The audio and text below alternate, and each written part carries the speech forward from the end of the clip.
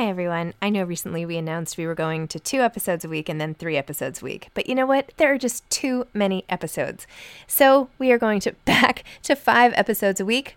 Still a reduction from 7, but there were just too many interviews scheduled, and I didn't want to make all the authors wait for too long. So I hope you can keep up with me. Listen to 1 a week as you're on your way to work or on your way home or putting your kids to bed or whatever it is you're doing.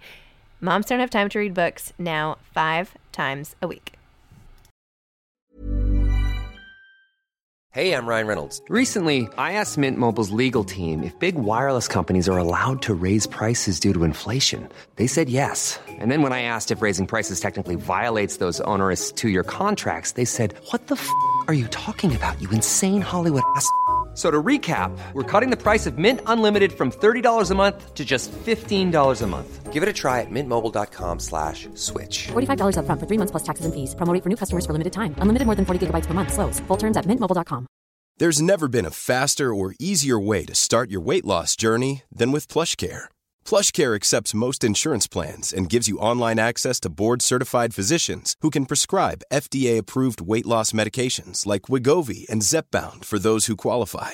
Take charge of your health and speak with a board-certified physician about a weight loss plan that's right for you. Get started today at plushcare.com/weight loss. That's plushcare.com/weight loss. plushcare.com/weight loss. Hi, I'm Daniel, founder of Pretty Litter. Did you know cats tend to hide symptoms of sickness and pain? I learned this the hard way after losing my cat, Gingy. So I created Pretty Litter, a health monitoring litter that helps detect early signs of illness by changing colors, saving you money and potentially your cat's life. Pretty Litter is veterinarian developed, and it's the easiest way to keep tabs on your fur baby's health right at home. Go to prettylitter.com and use code ACAST for 20% off your first order and a free cat toy. Terms and conditions apply. See site for details.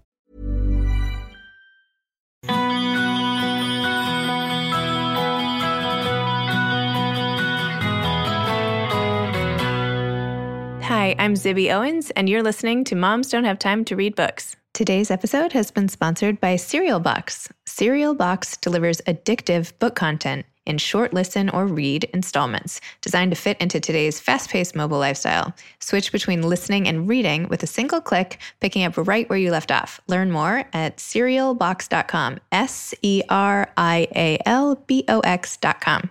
I'm really excited to be here today with debut novelist Kate Hope Day. Kate is a former associate producer at HBO. A graduate of Bryn Mawr with a PhD in English from the University of Pittsburgh, she currently lives in Oregon with her husband and 2 children. Let's talk to Kate about her novel, If Then. So welcome, Kate. Thanks for coming on Moms Don't Have Time to Read Books. Thank you so much for having me. This is delightful. Oh, I'm so glad. So now's the time to tell people what your book is about. So you won't forget. Hopefully I won't forget. So If Then is a novel about 4 neighbors who share a cul-de-sac in a fictional town in Oregon called Clearing. And it follows these 4 people as they're going about their lives. One of them, Ginny, is a surgeon, and she lives with her husband, Mark, and their 11-year-old son, Noah.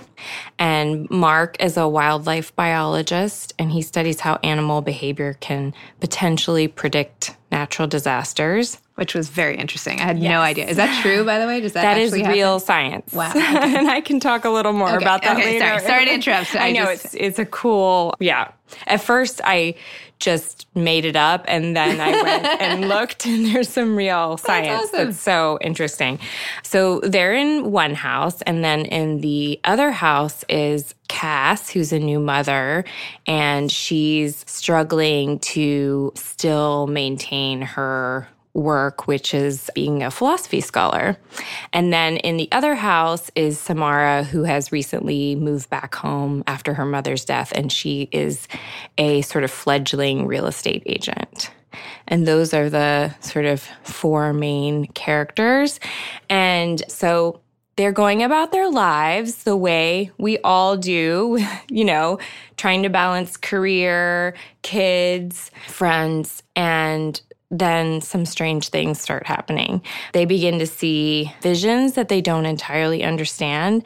And as the book unfolds, we begin to realize that they're seeing glimpses of an alternate reality, which is like their lives, but with some sort of startling differences. And that's my little well done. That's summary of the book. Okay, you passed the test. I didn't even have to look at All right, good. No notes needed. Well, the book was really interesting, and it lets you sort of think about, like, what if, like, of course, with your title, but, like, what if your life went in a different direction? You know, it's the whole Sliding Doors movie phenomenon, which is, like, one of my favorite movies, because you always think, like, these little things in our lives. What if I had done this or that? Like, what inspired you to write this? I mean, to start off, I think it's a universal thing, and I think we all have those things in our minds, these sort of like imagined or ghost lives, like if I had taken a different job or had married someone else, or if I had had one more kid. That's a perpetual one for me. It's sort of like, well, what if I'd had girls? I have 2 boys. What if I'd had a 3rd child? But to say a little bit more, be more specific, the book really grew out of sort of 2 forks in the road for me, which were having my first baby and then moving to Oregon right after I graduated from my PhD program. And so I was in this very strange space of not working for the first time in my life, being home with a new baby, and my husband was working long hours because it was his first job out of residency. And so I was quite isolated the way my character Cass is. And I definitely thought a lot about my old life.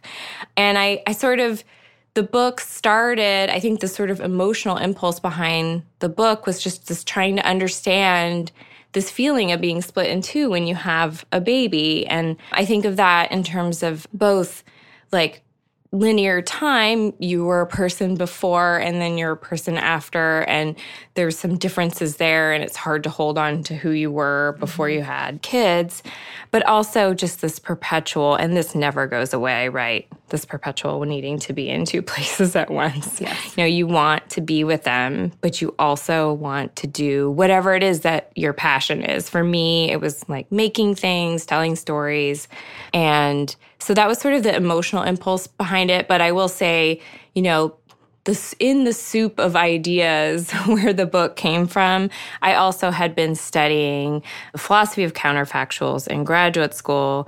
And so I had some of those ideas in my head, this idea of this particular philosopher, David Lewis, who is the real-life inspiration for Robert Kells in the book.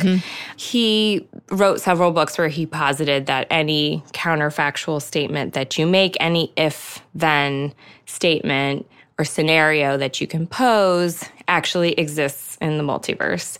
So if you can pose a scenario in which you did the other thing that you always thought maybe you could have done, you know, that If I had worked out this morning, yes, seriously, I might be feeling more fit right now. If I had not drank so much coffee, I would not be so jittery. Yeah, exactly. And, you know, that you exists because there's a multiplicity of realities. So I had that. So there was sort of the emotional impulse behind the book and the kind of intellectual ideas that I kind of picked up on. And those 2 things came together.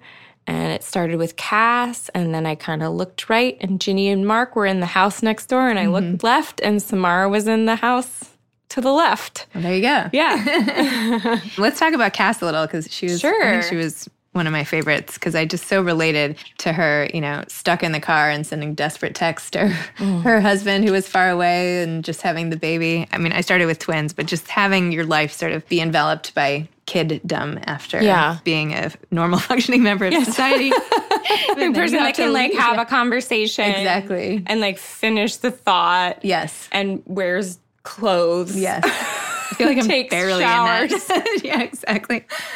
So you mentioned this a minute ago, but you had this great quote in the book about Cass, and you said, her life is much smaller since she had Leah and less free, but it's also much more than it was all at once, all at the same time. She has to be more than one thing now. She has to be 2, 3, 4. It seemed impossible at first, but now maybe it's not. So I feel like you added a little bit of hope in that moment. Do you want readers to feel hopeful that this time will pass? I mean, I think it's definitely like that time will pass, and it does. And what's so strange about reading this book out loud is that when I wrote it, I was like, Cass is me. Like, that was true. I mean, so authentically, like, just came out of me in that moment. And that's where I was when I was writing the book. But now I read it, and my kids are more... How old are your kids now? School age. They're 8 and just turned 5. So I have one kid that's still in preschool, but he goes to school, you know, preschool, and he has, like, hours away from me. It's not that sort of, like, physical nursing, you know, where they're always on you. So on the one hand, I think it passes and it becomes something else. But I also think you get better at it. I mean, you sort of say, oh, I can't do this. And then you realize, no, I don't have 4 arms, but I sort of metaphorically have 4 arms. Like you just figure out how to be in 2 places at once in a way, and little, you know, workarounds, and then other people in your life step up and, you know, you adapt, and then you and, you know, if you're lucky enough to have a partner to do it with, then the two of you, like, you get better at it. And I mean, I managed to write this book. Which is so impressive. So you did it. I think there is a way to hold on to the parts of yourself that are most important. I also think part of it is letting go of things that can be let go of. Like when people ask me, well, how did you write this book? And I try to be honest because I don't want it to seem like magical. I gave up a lot. There's a lot of things I don't do. I don't keep an organized record of my kids' photographs. A lot of the things that other moms I know do at night, they call like a good friend on the phone. I don't really do that anymore, you know. I'll send texts. I try to stay in touch with friends, but, you know, I don't have hobbies. I have my kids and I have writing, and that's totally fine for me. And that's not necessarily a choice everyone wants to make, but part of it is like figuring out like, what are the things that I have to do? Obviously, loving your kids and being with them is something you have to do, but what's that like other thing? You know, for some people it's like riding their horse or, you know, but for me it's like I have to write. I have to like tell stories. Oh. So just I can sort of shed the other. I mean, my house is not very organized. That's okay. The confessions come out. We're just digging in. You know, my car is a mess usually. But that's okay. I see, you know, I look around and I'm like, this is not what I would want, but that book exists. Yeah, exactly. You should get one of those cars where, you know, like the buses where you have like wraparound decals. Oh, you should just like put that on the outside of your car, and anybody who says anything, it's like, be like, no, this is like, you know. Yeah. you had this line, by the way, and I was like, I have a feeling that the author just felt this way herself when you wrote it. It goes, probably. Kat thought she would be okay to leave. She wants to leave to get back to the notes she just typed. She's going to leave. She's shouldering her laptop bag. She's waving goodbye. She's leaving. She's doing it, but it feels awful. Will it feel this awful every time? This is when Cass was like trying to leave to go to work. Yeah. And I was like, how great to have a job where you can then just sit and sort of reflect on the fact that you had to leave to go to your job. You know what I mean? It's like kind of like this. That's true. Anyway, I just love that. Anyway, you also, Samara, the neighbor, you wrote really movingly about the loss of her mother and how she was working through that, which is sort of like another part of motherhood, sort of the being the daughter and then seeing that relationship. So anyway, and when her dad was starting to give away some of her mom's possessions, the daughter, Samara, was sort of like, don't do that. And she thought maybe he was secretly thrilled about it. And then you wrote this line, which I just like starred because I just loved it. His face sags and the dad says, I'd carry every object in this house on my back if it meant I could have one more day with your mother. Oh, I know. It gets me too. And I wrote it. I know, you're so The two of them together, I just find, Yeah.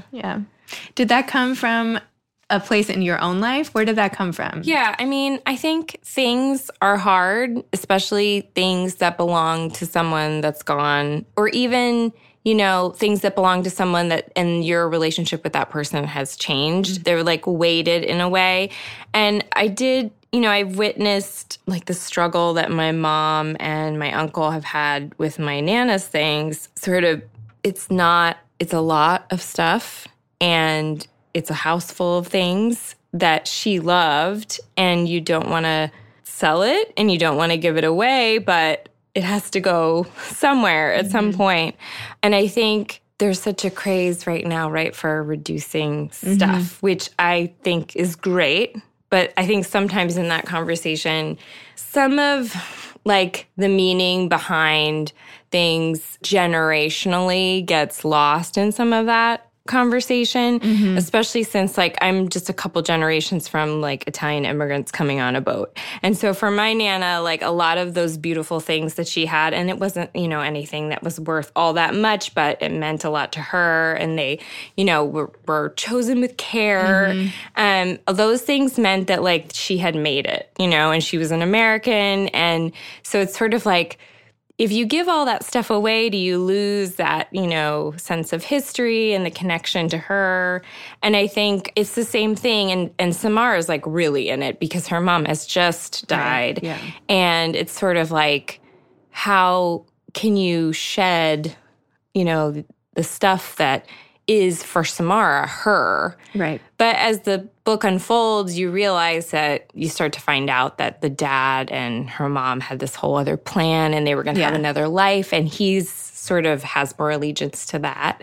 So it's sort of like these competing ideas of the people that we love. She has one idea of her mom and her father has another. And it's in a way, we all have different realities like all the time, right? Because I'm one way with my mom and one way with my husband, you know?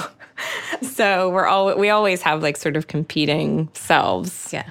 Yeah. My son is often better behaved not around me. And I'm like, I'm just going to cling to the fact that other moms say he's really polite when he goes over for dinner or something. Do you know what I mean? Because I'm like, it's I know. It's so anyway. interesting. Yeah. It's sort of like... I'm like, as long as he has another side. Right. There's another side. And I've done part of my job. I have one kid that's a bit of a challenge at home, but then at school, his teachers tell me he's just the best listener. And I say, really? That's so interesting. I've had some surprising conferences over the years. I'll stop at that. Hey, I'm Ryan Reynolds. At Mint Mobile, we like to do the opposite of what Big Wireless does. They charge you a lot, we charge you a little. So naturally, when they announced they'd be raising their prices due to inflation, we decided to deflate our prices due to not hating you. That's right. We're cutting the price of Mint Unlimited from $30 a month to just $15 a month. Give it a try at mintmobile.com/switch. $45 up front for 3 months plus taxes and fees. Promo rate for new customers for limited time. Unlimited more than 40 gigabytes per month. Slows full terms at mintmobile.com. I'm Sandra, and I'm just the professional your small business was looking for. But you didn't hire me because you didn't use LinkedIn Jobs. LinkedIn has professionals you can't find anywhere else, including those who aren't actively looking for a new job, but might be open to the perfect role, like me. In a given month, over 70% of LinkedIn users don't visit other leading job sites. So if you're not looking on LinkedIn, you'll miss out on great candidates like Sandra. Start hiring professionals like a professional. Post your free job on linkedin.com/people today. Hey, it's Ryan Reynolds, and I'm here with Keith, co-star of my upcoming film, If, only in theaters May 17th. Do you want to tell people the big news? All right, I'll do it. Sign up now and you'll get unlimited for $15 a month and 6 months of Paramount Plus Essential Plan on us. mintmobile.com/switch. Upfront payment of $45 equivalent to $15 per month. Unlimited over 40 gigabytes per month. Face lower speeds. Videos at 480p. Active Mint customers by 531.24 get 6 months of Paramount Plus Essential Plan. Auto renews after 6 months. Offer ends May 31st, 2024. Separate Paramount Plus registration required. Terms and conditions apply if rated PG. So another one of your central characters is Mark, who's married to Ginny, and they end up having these marital issues throughout the book. And Mark has this sort of single-minded focus on basically managing his anxiety by fortifying himself in some way. So making a bunker, whatever. I don't want to give anything away, but just his, emergency preparation goes to extremes. And I wanted to know how you saw that sort of playing into their relationship. Did that cause the demise, or is it just sort of, were they just on different pages, or? Yeah. I mean, I think with Mark, it's sort of, I think this very human impulse to want to try to protect the people that you love, your spouse, your kids. And he's got this personality where he wants to try to control things. And, even things that probably like really can't be controlled. But his wife is in the medical field, and I know from being married to someone that's in a medical field that they sort of have a different attitude about like bad luck and accidents. And it's not so much that they just don't believe that you can completely avoid it. It's sort of like it's not like if something bad's going to happen to you, it's like when, and hopefully it won't be really bad. And like the most important thing is like figuring out how to live through it. And they just have that's sort of like the ER doctor, surgeon sort of attitude that you just kind of grin and bear it and you move through it. And I think Mark is in some way more like me, where I'm kind of like running interference, trying to keep the bad luck at bay. Right. And I think that in fairness to my husband, and I think this is so relevant for kids too, yes, you can try to protect yourself, but from bad things happening to you, whether it's like an earthquake or something much smaller, but it really sort of walls you off from some like maybe scary, but also like incredibly rewarding experiences.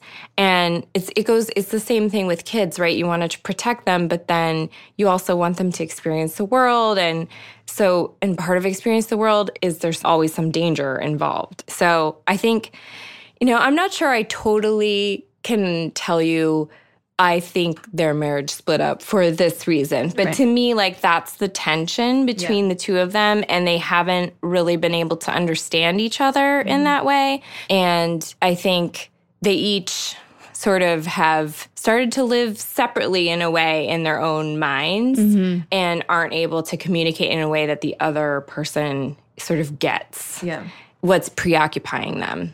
I thought you did also such a great job of depicting a couple in the midst of sort of having the doctorhood be another part of their marriage. Oh, yeah. Like, I haven't been ever in a relationship with somebody in the medical field, and just even hearing like what it's like at night, or the exhaustion, or, when you have to go in, and sort of the double life even of being a doctor in such an intense environment. I always wonder when I go to a hospital, or like, how do people, if you're they don't belong to you 100% ever. And, I think I went into it knowing that, and because I met my husband when he was in medical school, so it was like I truly knew what I was signing up for, because we were together for a long time before we got married. And he had me watch this truly horrifying documentary about Harvard doctors and how they all get divorced. Oh, no. Just as a kind of like, listen, it's not going to be super easy.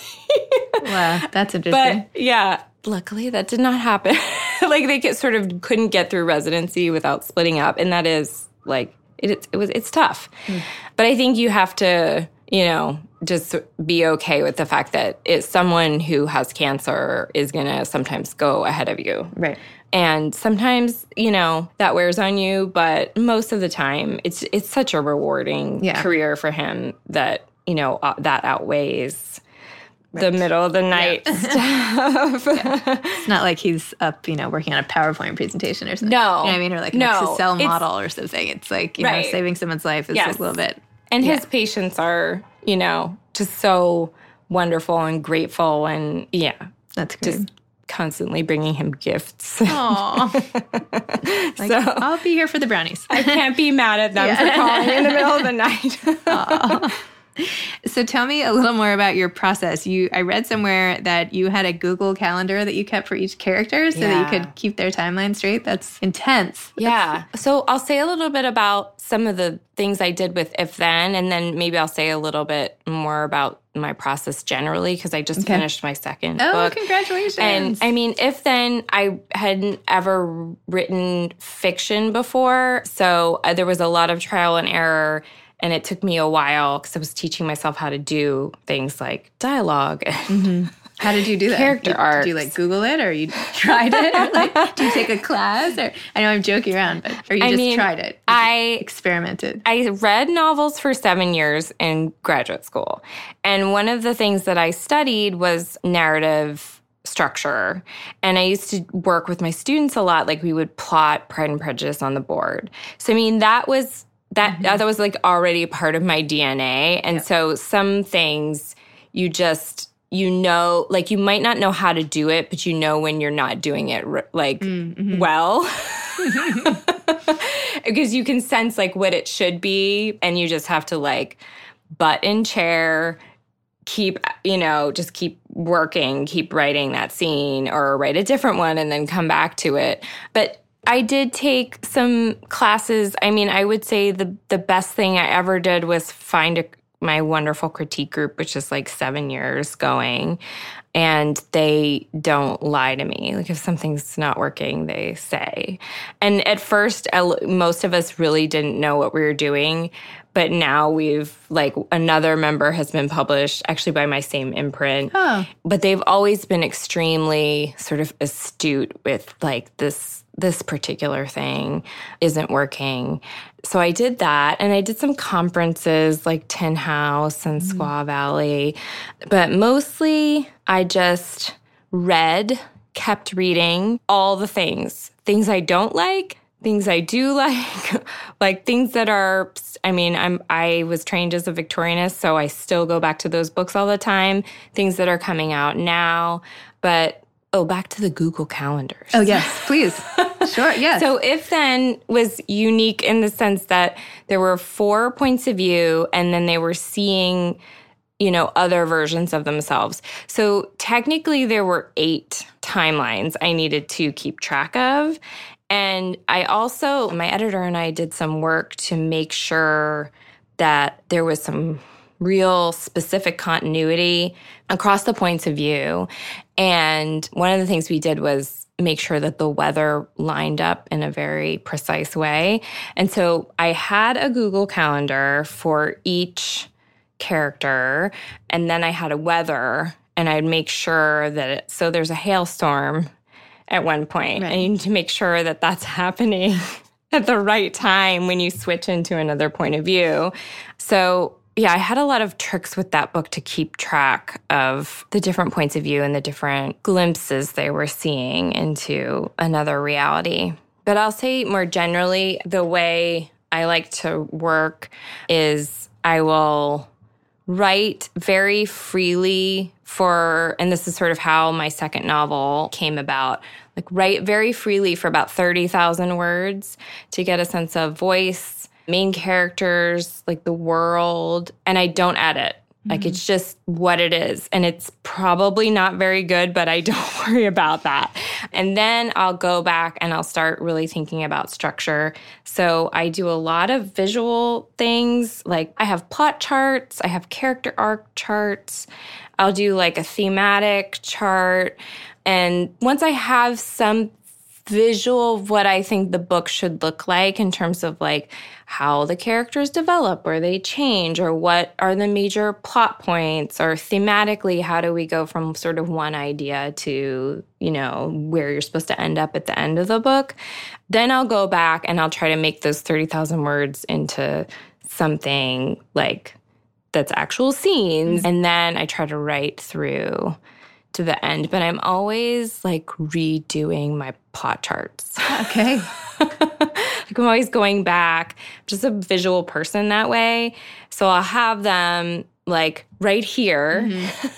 We're at your desk. Yeah, at my bulletin board. Yes. And I'll have like a chart of what the book should look like structurally. And so I'm always sort of like referencing that to make sure like, have I gotten to the midpoint? Is something happening in the midpoint? Are characters changing? All those things. Very cool. What can you say what your next book is about? Yeah. So I just finished it in the sense that I gave it to my agent. And it's also going to be forthcoming from Random House. Oh, exciting. Yes, with my same editor. So I'm pretty thrilled about that. So it is an imaginative retelling of Jane Eyre set in the near future. So cool. And my agent calls it a book about the ultimate STEM girl. STEM as in, Yeah. So sometimes I call it Jane Eyre meets The Martian. It's been really fun to write. It's very different from my first book, but it has some commonalities in the sense that it's there's a character in it that's trying to figure things out in the same way that Cass is trying to figure something out. And I've gotten to learn about things like fuel cells. Just like for the first book, I learned about frogs. Never so I love that stuff. Where your novel will take no, you, I guess. Don't.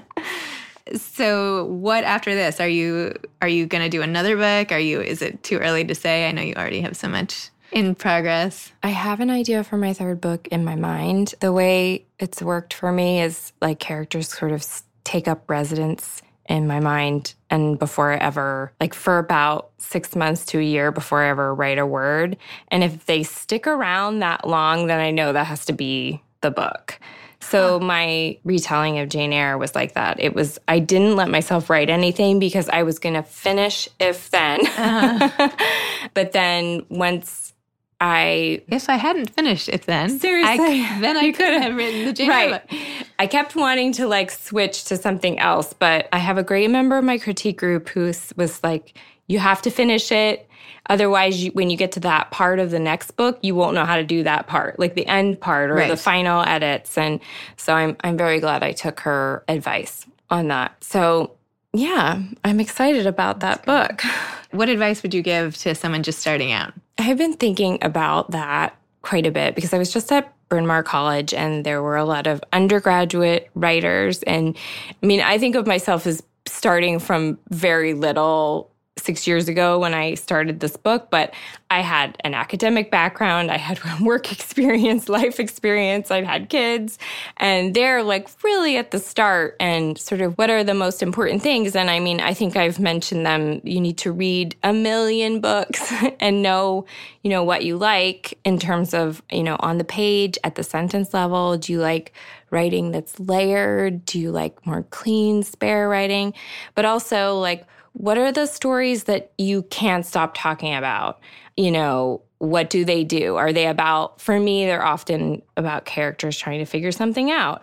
Or, anything that you just can't get out of your mind, you should probably read that book multiple times. And that's my other thing I like to say is I feel like rereading has been the best thing I've ever done for my writing because that you reread things that you love and sometimes maybe it's not like the best book, like, the highest literature. I'm not necessarily talking about that. I think that's great too, but a book that's like under your skin and you don't know why.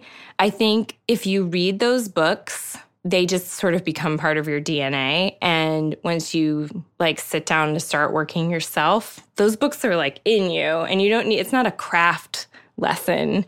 It's just like part of you at that point. And it comes out just like the movie Sliding Doors was just part of me. Yeah. Because I've watched it so many times. I don't think I really thought I'm going to write a book that's in that vein. But that book, that movie was like, just hanging around in my brain because I'd watched it so many times. And then the other thing I would say is just, it's amazing, what can happen if you just sit down and you keep at it. You will get better. So butt in chair is kind of like the best Holy Grail. Well, thank you so much for coming on Moms Don't Have Time to Read Books. It was so much fun chatting with you and wishing you all the best. I can't wait to read the next one. Thank you. Awesome. So glad to be here. Today's episode was sponsored by Cereal Box, SERIALBOX.com, cerealbox.com, delivering addictive book content in short listen or read installments. Thanks to Ryan and Steve at Texture Sound for the audio editing and mixing. Thanks for listening to Moms Don't Have Time to Read Books.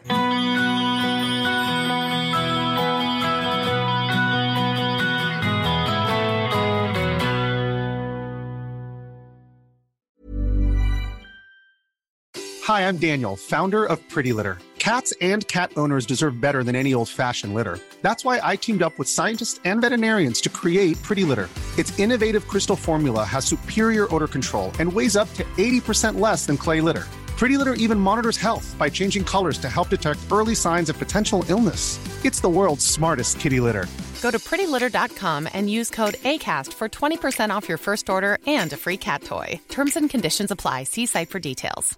Hi, I'm Daniel, founder of Pretty Litter. Did you know cats tend to hide symptoms of sickness and pain? I learned this the hard way after losing my cat, Gingy. So I created Pretty Litter, a health monitoring litter that helps detect early signs of illness by changing colors, saving you money and potentially your cat's life. Pretty Litter is veterinarian developed, and it's the easiest way to keep tabs on your fur baby's health right at home. Go to prettylitter.com and use code ACAST for 20% off your first order and a free cat toy. Terms and conditions apply. See site for details. Even when we're on a budget, we still deserve nice things. Quince is a place to scoop up stunning high-end goods for 50 to 80% less than similar brands. They have buttery soft cashmere sweaters starting at $50, luxurious Italian leather bags, and so much more. Plus, Quince only works with factories that use safe, ethical, and responsible manufacturing. Get the high-end goods you'll love without the high price tag with Quince. Go to quince.com/style for free shipping and 365-day returns.